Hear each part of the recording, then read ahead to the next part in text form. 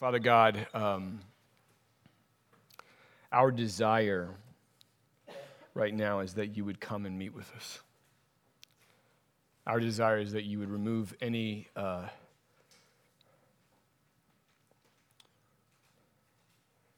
distractions, anything that would be a barrier to us seeing you in your word and encountering you in your glory, Father God. So please be merciful to us now. Open up our eyes. Help us see what we need to see. Remove anything in me that would be a distraction or wrong.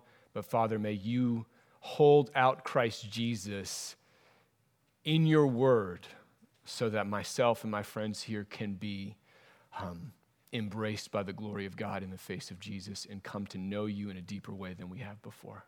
I ask this in the name of Christ. Amen. So most of you no doubt know the story of Moses and the Israelites, especially when he came down from Mount Sinai with the law in his hands, and he had it inscribed on these tablets, and he comes down and he finds the people of Israel in open rebellion against God. They're worshiping another God when he comes down. And if you recall, he gets very upset with this scene, and he throws the tablets down, and a variety of things come to pass, but eventually he is interceding for the people of Israel, lest God break out against them and wipe them out completely. And so God, in his mercy, summons Moses back up to Mount Sinai again, and it's there that we have this scene in Exodus 34 where God descends onto the mountain and meets with Moses in a stunning display of his mercy and love and grace for his people. He says something amazing. In Exodus 34, verses 6 and 7, God reveals his name to Moses. He reveals his person, his character, who he really is. And he says this, the Lord, a God merciful and gracious, slow to anger, and abounding in steadfast love and faithfulness, keeping steadfast love for thousands, forgiving iniquity and transgression and sin, but who will by no means clear the guilty. So this is the Lord, and we have been talking over the last few weeks. We made the point that when we see Lord or God in all caps in the Hebrew, that's not really the word Lord, which is Adonai in Hebrew. It is instead in all caps the personal name of the one true God, Yahweh. And when he declares, or when he gives Moses the law a second time, the law of the covenant that will bind him to his people Israel, he declares his name, Yahweh. And he says, this is what it means to be me. I am a God who is merciful and gracious.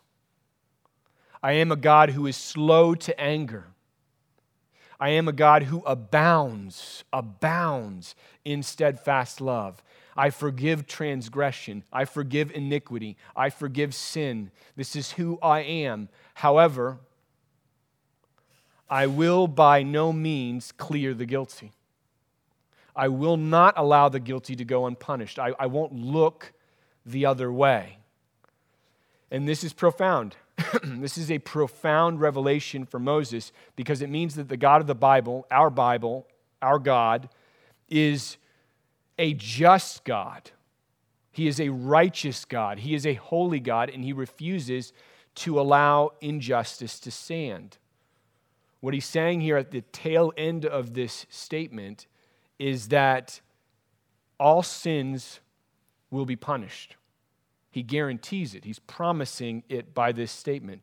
But as you can see, this creates a kind of problem. Creates a paradox of sorts, a mystery that is at the center of our faith. How can God be just and not allow unpunished sin to go unpunished and yet also merciful and gracious and forgive sins. This is a huge dilemma. If he promises here that the guilty will not be cleared, that they will be punished as they are due to be punished, how can he possibly pardon them? And so for the last 2 weeks, we've been going through the book of Jonah, and Jonah at this point now stares this paradox directly in the face and answers it. We will come face to face with the answer to this problem of being merciful and just, of being righteous and gracious in the book of Jonah. And so for the last 2 weeks, like I said, we've been exploring this book. 2 Sundays ago, we saw Jonah. He's commanded by God to go to Nineveh to preach to the Ninevites, and he does not obey God. Instead, he disagrees with God and goes in the opposite direction. He runs in a completely different direction. In fact, we find from chapter 4, verse 2, which we will get to in a few weeks as we move through the book, the reason that Jonah runs from the presence of God, the reason he will not obey God and preach to Nineveh. It says in Jonah 4:2, and he prayed to the Lord, to Yahweh, and said, O Lord, is not this what I said when I was yet in my country? This is why I made haste to flee to Tarshish, for I knew that you are a gracious God. I knew that you were merciful and slow to anger and abounding in steadfast love and relenting from disaster. Jonah knew this about God. He did not want to preach to Nineveh because he did not want them to have mercy. He didn't want God to relent from the disaster that he was going to show them. He wanted justice. He wanted justice to be served. And I'm sure if you see the language that he's using here, Jonah was not unfamiliar with Exodus 34. He knew this God. He's drawing the same words, the same language from that encounter between Moses and Yahweh on Mount Sinai. And these words aren't just attributes of God. They are attributes, but they're not just that. They are who God is. He embodies them in their fullness. To be merciful is to be like God. To be gracious is to be like God. This is our God. This is the God of Christianity. This is the God we worship every day of our lives. And although Jonah is fine with this idea in the abstract, this theological concept, and when it's directed to the people of Israel, the idea that God could direct grace and mercy and steadfast love to the people of Nineveh, who are a brutal, violent people, is not an idea he could be on board with. He despises that idea. He hates it. And so he gets on a ship. He goes in the opposite direction. He goes extreme west. Nineveh is east. He goes west, as far away from Nineveh as he possibly can go, and outside the presence of his own God, outside the presence of the Lord. But God, as we saw last week, is merciful and gracious.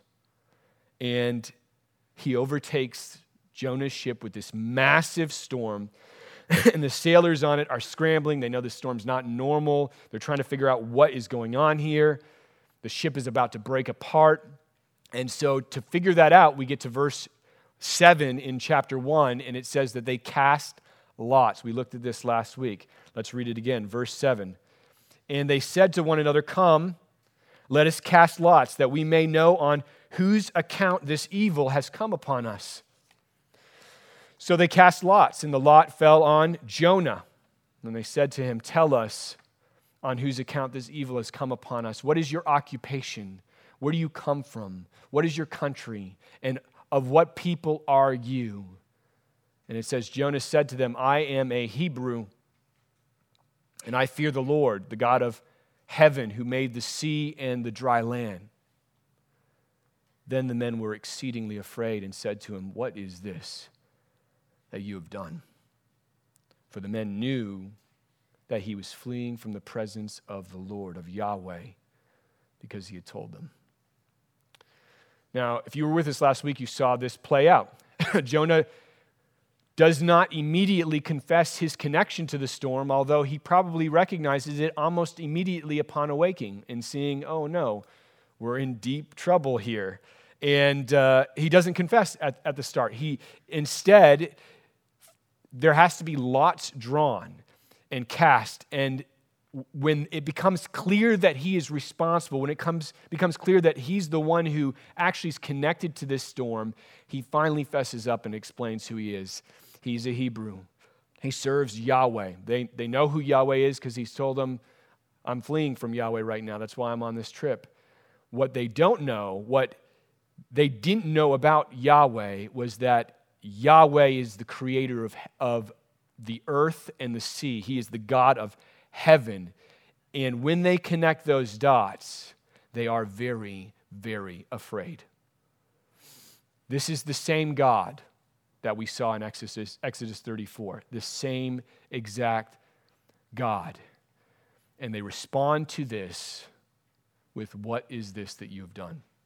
What is this that you have done? Because they realize this situation is much more grave than even we had imagined as the ship is about to break apart. Jonah's disobedience may well be the end of these men.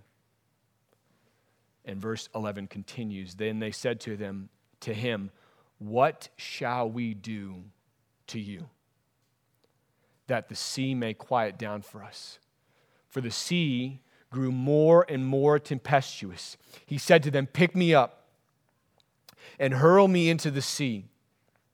Then the sea will quiet down for you, for I know it is because of me that this great tempest has come upon you. So far in this story, we are at verse 11 of the first chapter. So far in this story, this is the first note, the first sign of hope in Jonah, hope for Jonah. Up to this point, Jonah has not been interested in helping anybody else but himself. But we see here a kind of willingness to die for these men. Now, personally, I would like to believe that this was completely selfless, He desired to give his life for these men so that the storm would cease and that they would be saved. And it's clear from chapter 2, which we're going to get into in the next 2 weeks, that there is something that is shifting around in his heart. There is something that's changing about him. He's coming to understand God in a new way. However, given all that we've seen so far and given what will come to pass in chapter 3 and chapter 4, it is more likely that rather than go to Nineveh, Jonah would prefer to die. He would prefer to die. Instead of calling out to God and saying, it's me, it's my fault, I did this, forgive me, I'll go to Nineveh, he tells them, throw me in the water.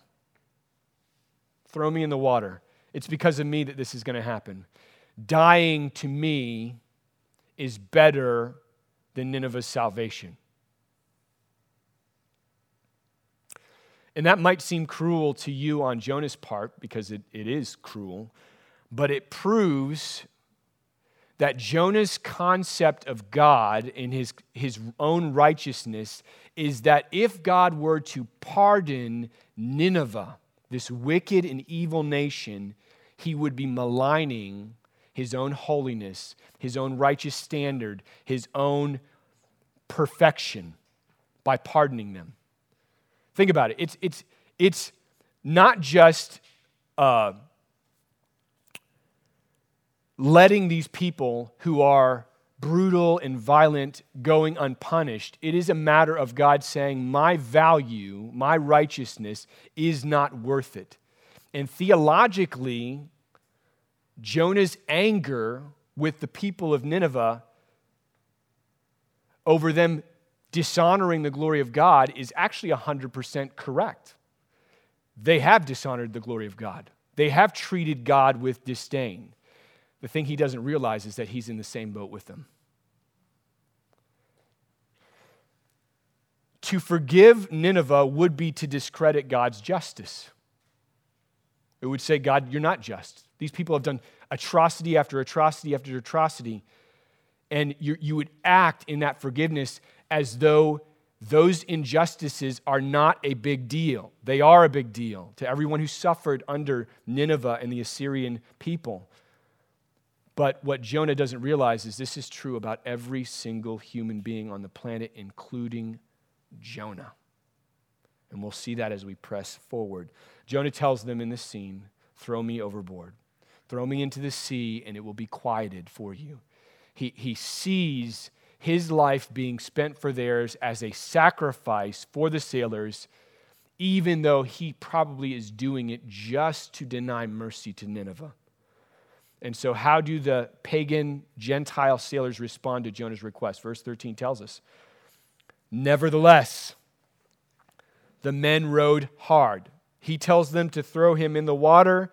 They respond by rowing hard to get back to dry land, but they could not, for the sea grew more and more tempestuous against them.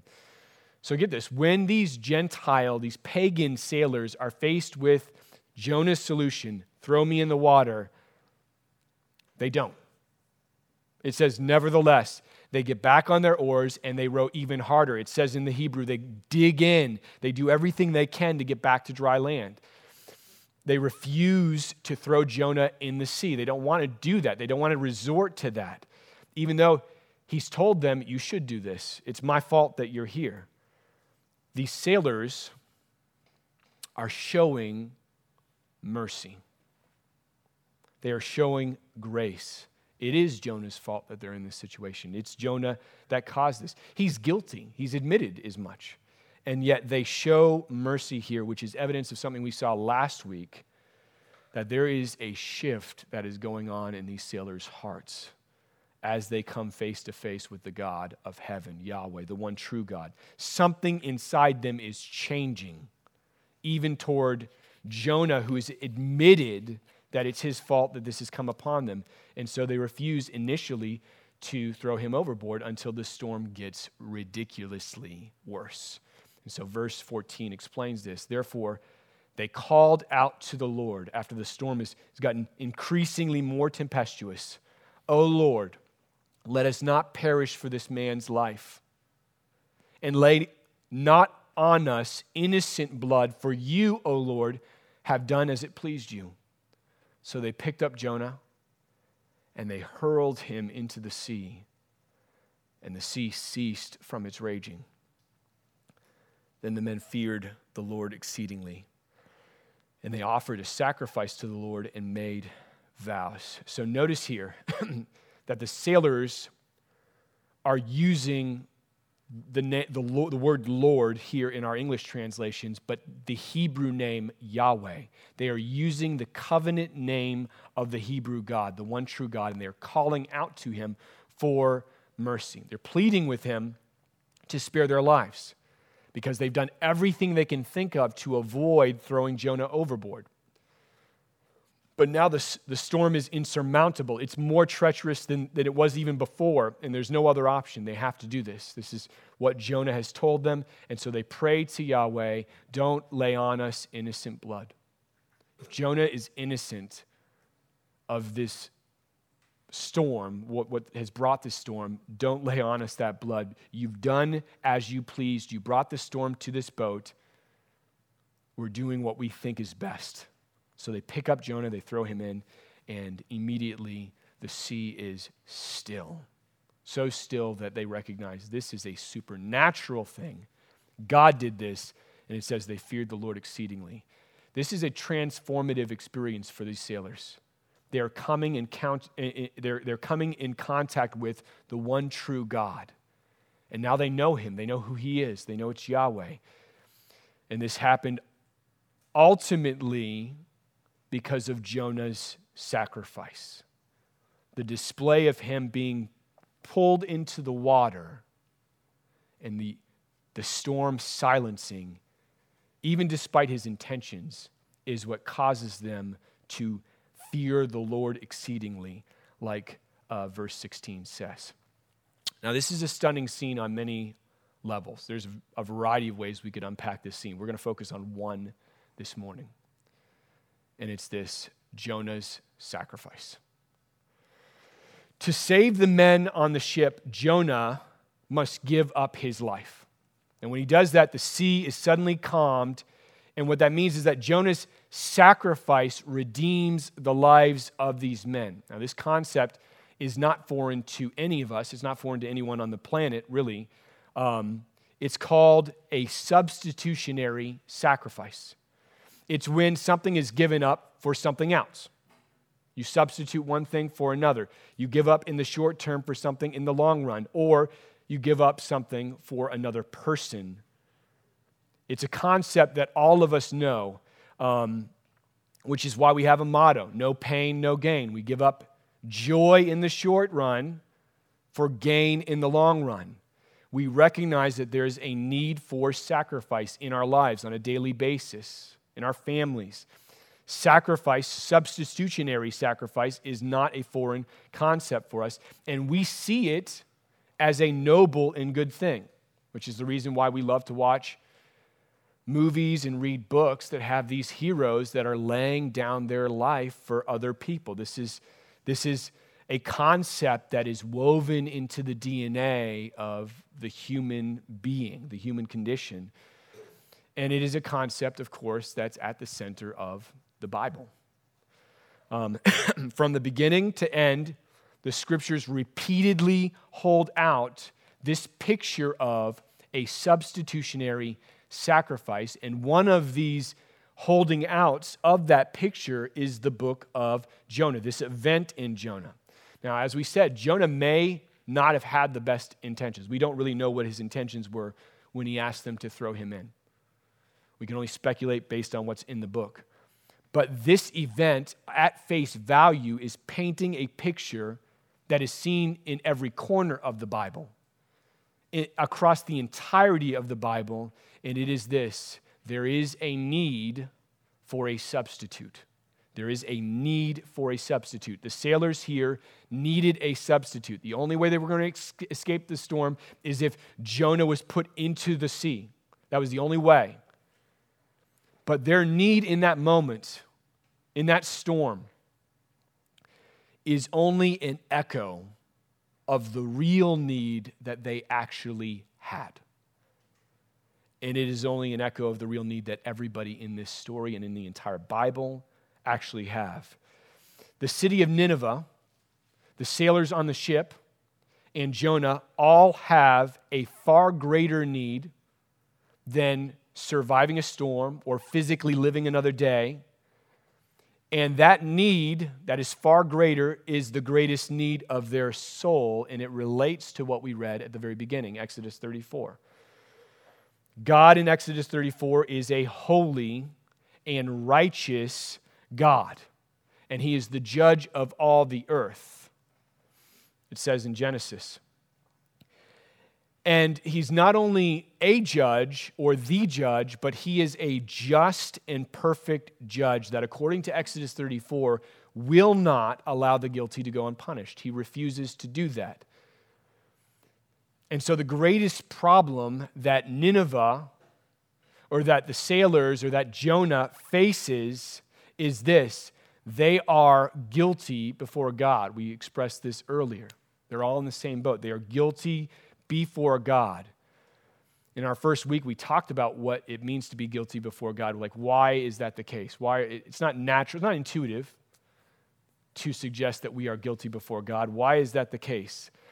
In the first week, we discussed that the main problem with the human condition, all of mankind, all of us in this room, all of us on this planet, isn't actually individual sins that we do, though that is an issue. That is a problem. It's a huge problem. The main problem is a dark and tragic exchange that happens in our heart.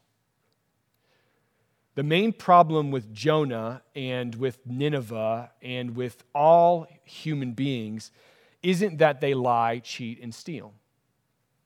That is a problem, but that's not the main problem. The main problem isn't that we do things with our hands that's wrong, or we do things with our eyes that is wrong, or our mouths.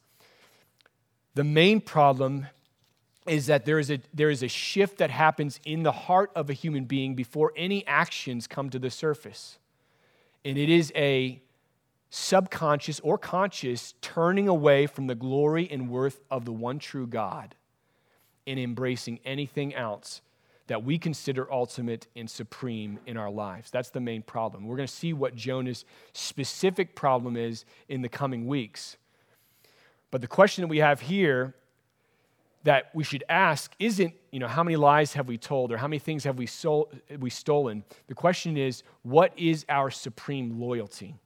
What is our supreme allegiance? Who are we most ultimately bowing down to, reverencing by our actions, by our attitudes? Because the root of our allegiance, the root of what we are most loyal to, out of that flows every action in our life. Every decision in our life will be determined based on what we have affections for. So it's not just Jonah or Nineveh or the sailors. This is embracing all people into this concept. As we see Jonah plunge below the water, we have to think about not just the sailors on that ship. We have to think about every human being on the planet. And we can do that because there's very sober words in the Bible about the state of every human being on the planet. Romans 3, for example, Paul says, none is righteous. He's talking about mankind. None is righteous, no, not one. No one understands. No one seeks for God. All have turned aside. Together they have become worthless. No one does good, not even one. And I could continue. Paul certainly does. He does not play games in Romans 3. But even just listening to how he begins to frame the idea of unrighteousness in the heart of a human. He says, no one understands. No one seeks God. All have turned aside. He's not even getting to actions. He doesn't start with no one obeys God. You notice that? He doesn't start with nobody does the right things, because that's not in his mind the most fundamental problem as he quotes this passage from Psalms. The most fundamental issue isn't that we don't obey God, even though that is an issue, that's the outworking, but it is rather that we don't seek him, we don't embrace him, we don't delight in him as our greatest treasure. And from that is a fountain of unrighteousness. Any unrighteous activity or sin that you can conceive of comes from that exchange. And so this exchange is the greatest problem that humanity faces. Paul summarizes the exchange in Romans 3:23 when he says, famously, you guys will recognize this, all have sinned and fallen short of the glory of God. And this phrase, to fall short of the glory of God, does not mean immediately that we are less glorious than God or that we are less righteous than God, even though it might be perceived to be that.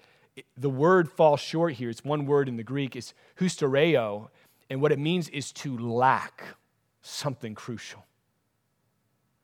What Paul is saying here is that we fundamentally lack the glory of God because in chapter 1 of Romans, we have exchanged it for something else. The response that's, I was reading the New City Catechism as we start to look at it for the kiddos. The kiddos are going to be going through New City Catechism in the near future. Question number 16, I think it is what is sin? And there's a listing of what it is. One of those phrases in there to describe sin is living without reference to God. It is to live as though God isn't God, which is very revealing. That's what it means to exchange the glory of God for the glory of something else. And the reason I'm spending time on this, and I know that we've engaged this a few times over the last few weeks, the reason I'm spending time on this is because it's a big deal. It is the biggest deal. And that is not an understatement. It is the biggest deal and the scariest problem that the greatest reality in the universe is treated like a fiction and ignored. That's a problem. That's the biggest problem. And I'm not just talking about atheists or even secularists. I'm really talking about everyone. God is the reason that we exist. Every single moment of our existence, he's the reason that that happens. And he's the one for whom we were made. And yet, think about this. I'm thinking about myself now. And I invite you to think about yourself. How often in the given course of a day do we sideline him in our thoughts and live without reference to him? Or even worse than that, sideline him in our affections and love something more than him. Not because of him, but more than him. We make, and I think this is right, we make a big deal about injustice in the world. Injustice is a problem. Christians should fight injustice in the world to the death. That's one of the things that I desire for our church to champion every step of the way. Injustice in the world, whether locally, whether nationally, whether on the other side of the planet, needs to be fought. But the greatest injustice in the world, and really the root of all injustices in the world, is to treat God, who is the most worthy, as though he's worthless. And herein is the problem. Herein is the storm for us. This is the storm that we find ourselves in, because God has promised that he's going to judge justly. He's not going to sweep anything underneath the carpet. He won't. He will judge justly. He will punish every sin. He will by no means, to use the precise wording from Exodus 34, by no means clear the guilty. He's not. And that fact should cause us a great amount of unease, if you're anything like me. It should cause you unease, because if we fail to feel the weight of that, honestly, we are failing to see the worth of God. He really deserves this kind of attention and affection and devotion. And to not give it to him is a kind of moral horror that is like treating absolute reality, who God is, as unreality, as though he's not that. And again, I just want to put this in perspective, because we're all believers here, and I think it's easy to anesthetize ourselves to this idea as though it's those people. I'm not talking about blatant rebellion or unbelief. I'm talking about finding God less interesting than Netflix.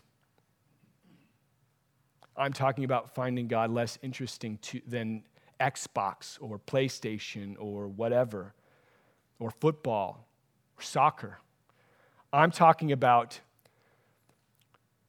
the recognition that God has given us these things as gifts to point back to him, but us collecting our attention and putting them on these smaller things and finding them more intriguing, more interesting, more exciting, more exhilarating than being with him, learning about him, treasuring him, enjoying him.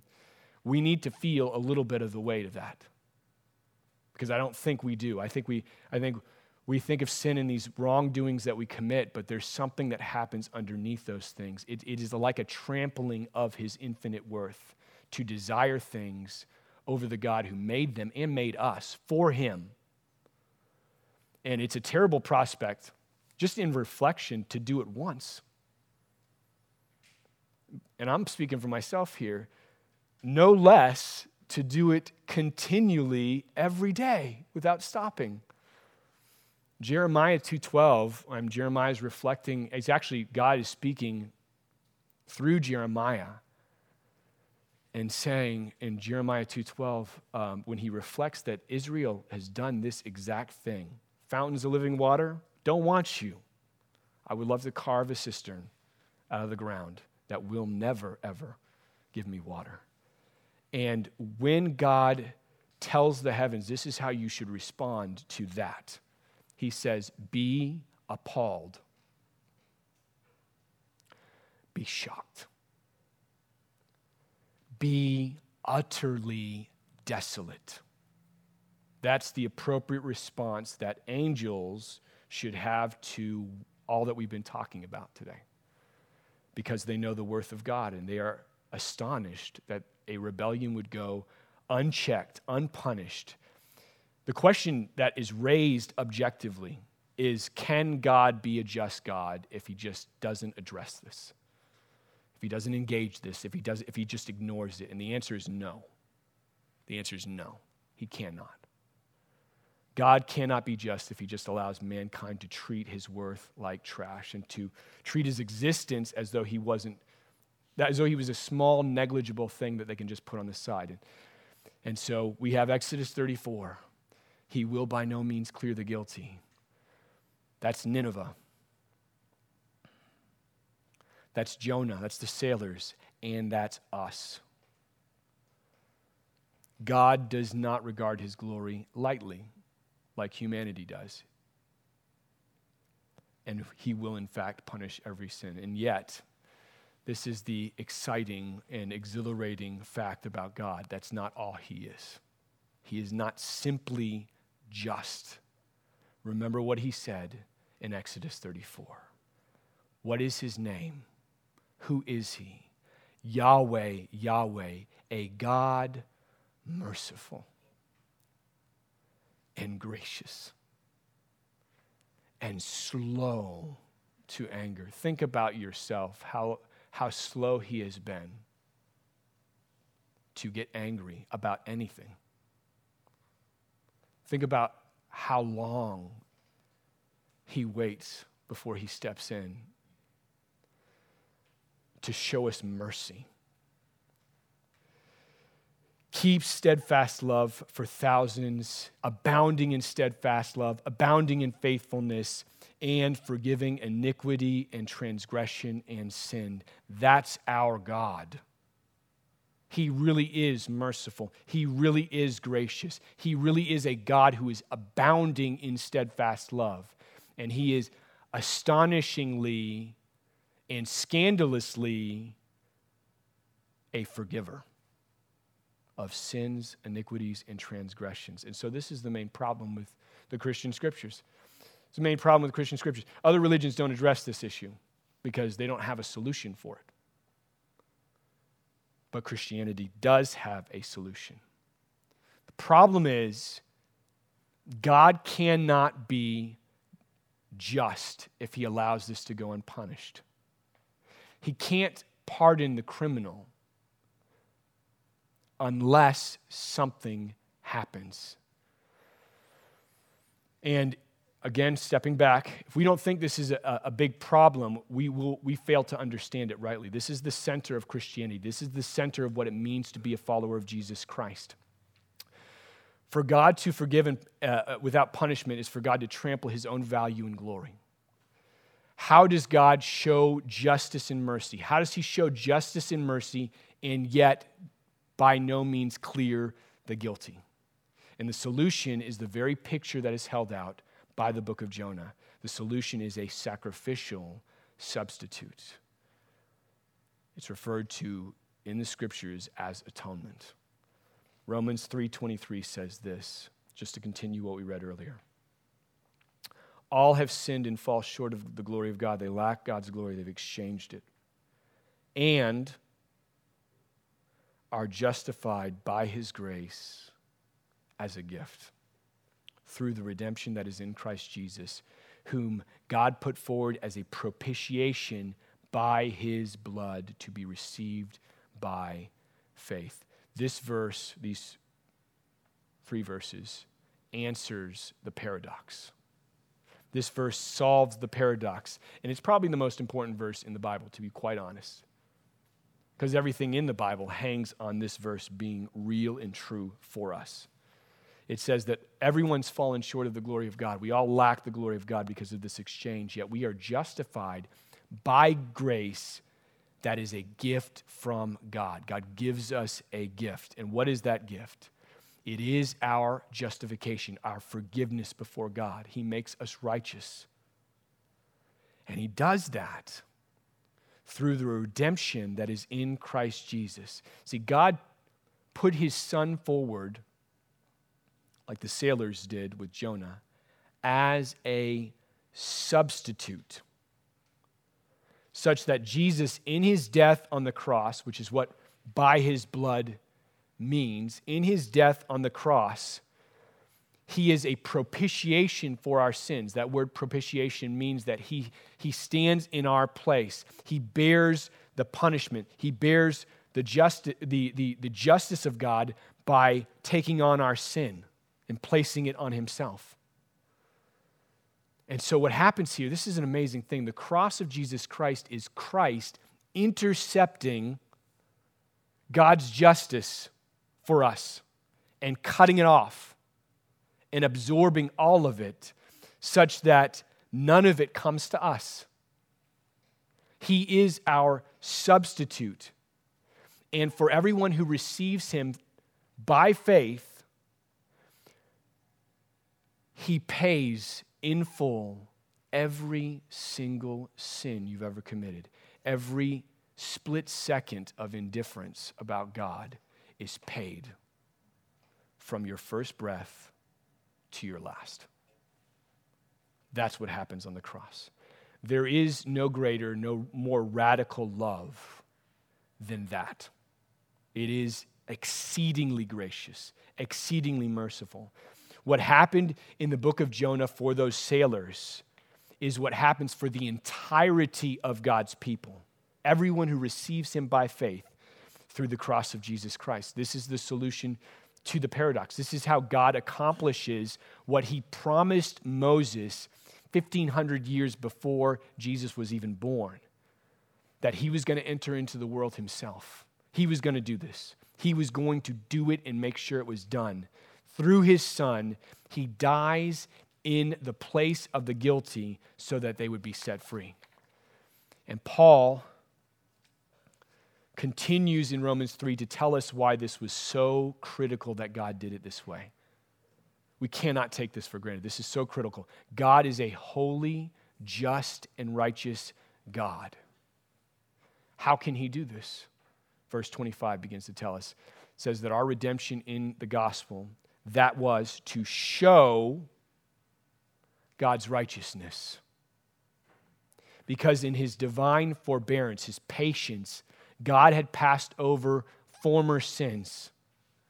It was to show his righteousness at the present time, so that God, our God, might be just and shockingly the justifier of the one who has faith in Jesus. This is so critical for us to see. It is at the center of our faith. Because God is holy, righteous, and just, he could not simply allow or tolerate or pass over the sins of the world indefinitely. At some point, those sins needed to be dealt with. They needed to be paid for, lest he proves to be a bad judge. So any judge that you would know in the world, if a criminal who is responsible for someone's murder or many people's murders, or something even worse than that, some sort of horrible atrocity, if that judge looked at that person and said, innocent, I'm going to let you go free, we would say that is an unjust judge, should not be a judge. God is not that. He cannot be that. Any God who can forgive like that is an unjust God. And so the atonement that we're looking at here that's pictured in Jonah is at the center of what our religion is anchored in. It is the gospel of Jesus Christ. Those sins needed to be paid for. He needed to vindicate his worth. And so God solves it this way. He enters into the world, pays for those sins himself, past, present, and future, all of them with his own blood. It's God who bears the justice of God on our behalf. It's God who bears his wrath for sin so that he could vindicate his holiness and his righteousness and forgive sinners and be merciful and loving to sinners. This is, like I said, the center of the Christian faith. This is the center of reality. Everything hangs on this. Otherwise, there's no reason for us at all. This forgiveness needed to happen, and it needed to happen through Jesus Christ. God is both just, completely vindicated, no sin unpunished, by no means clears the guilty, and the justifier. And we need to feel the weight of it. Christians need to feel the weight of what happened, because it's not a given that God would do things this way. It isn't. That he would both uphold his worth and forgive people is not a given. I think we tend to, because we grew up in a culture, or maybe we just have been around Christians so long that we assume that this should have happened. It actually shouldn't have been this way. It shouldn't have been this way if it were not for the fact that God is merciful and gracious and loving. And so this is the point of this scene in Jonah. As we come to the center of the book, we look at this scene. This man is hurled overboard. He plunges to the bottom of the sea, and he is prefiguring the work of Jesus Christ, the atonement of Jesus Christ. Jonah is not Jesus, not by a million miles. He needs Jesus just like us, but he is pointing to Christ by being a substitute and giving his life in the place of others. And so as we close in communion here in the next few moments, what I would like to do is ready our hearts together by reading a passage that talks about the atoning work of Christ Jesus, talks about the substitution of Christ Jesus. In Hebrew culture, when Jews would celebrate Yom Kippur, guess what book of the Bible? Yom Kippur is the Day of Atonement. It's the holiest day in the Hebrew faith. Guess what book of the Bible they will read? The book of Jonah. That's not by accident. There is a connection between the atoning work that God set up through Jesus Christ in this book. And Isaiah 53 gives us the clearest picture, 700 years before Jesus even walked on the earth, of what Christ would accomplish. And I'm going to personalize its language just a little bit, not changing its meaning at all. I just want you to feel the weight of this. If you've received Christ by faith, like Romans 3 says, this is for you. This isn't an abstract idea. I want to make sure we're clear about this. I want you to feel the weight of this. This was a real man, the God-man, who entered in human history, was nailed to a tree, allowed the justice of God to rack against his being, his existence, until he could say, it's finished. I paid for everything. And so we need to know that when he bled for you individually, not an ambiguous group of people, not a mass of humanity without faces and names. You. He bled for you. He suffered for you. He died for you. Receive Isaiah 53 as though that's true. He was pierced for your transgressions. He was crushed for your iniquities. Upon him was the chastisement that brought you peace. By his wounds, you are healed. All we like sheep have gone astray. We have turned, all of us have turned, every one to his own way. Yet the Lord has laid on him the iniquity of us all. Out of the anguish of his soul, he shall see you completely forgiven with his own righteousness, and he shall be satisfied.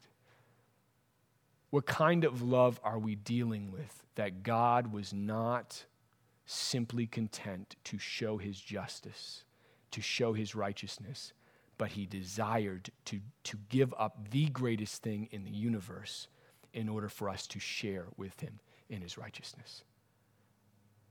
This is the reason we have the book of Jonah. This is the reason we have Jonah being thrown into the sea, is so that we would understand with greater depth. This is God's plan and purpose, to give his son so that we could be part of his family, so that we could be made righteous just like he is. Let's pray.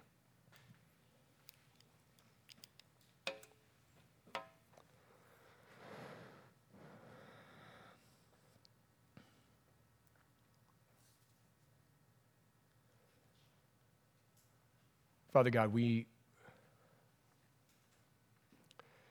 is impossible for me to articulate the glory and the splendor of what it means to be forgiven.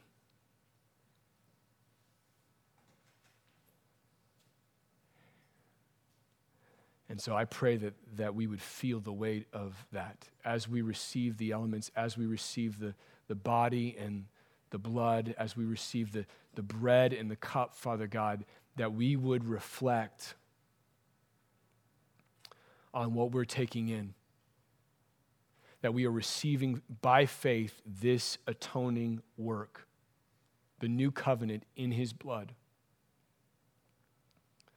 that we would not fail to see it, Father God, how glorious it is to be justified before the King, to be righteous, because you made him who knew no sin to be sin so that we would be the righteousness of God.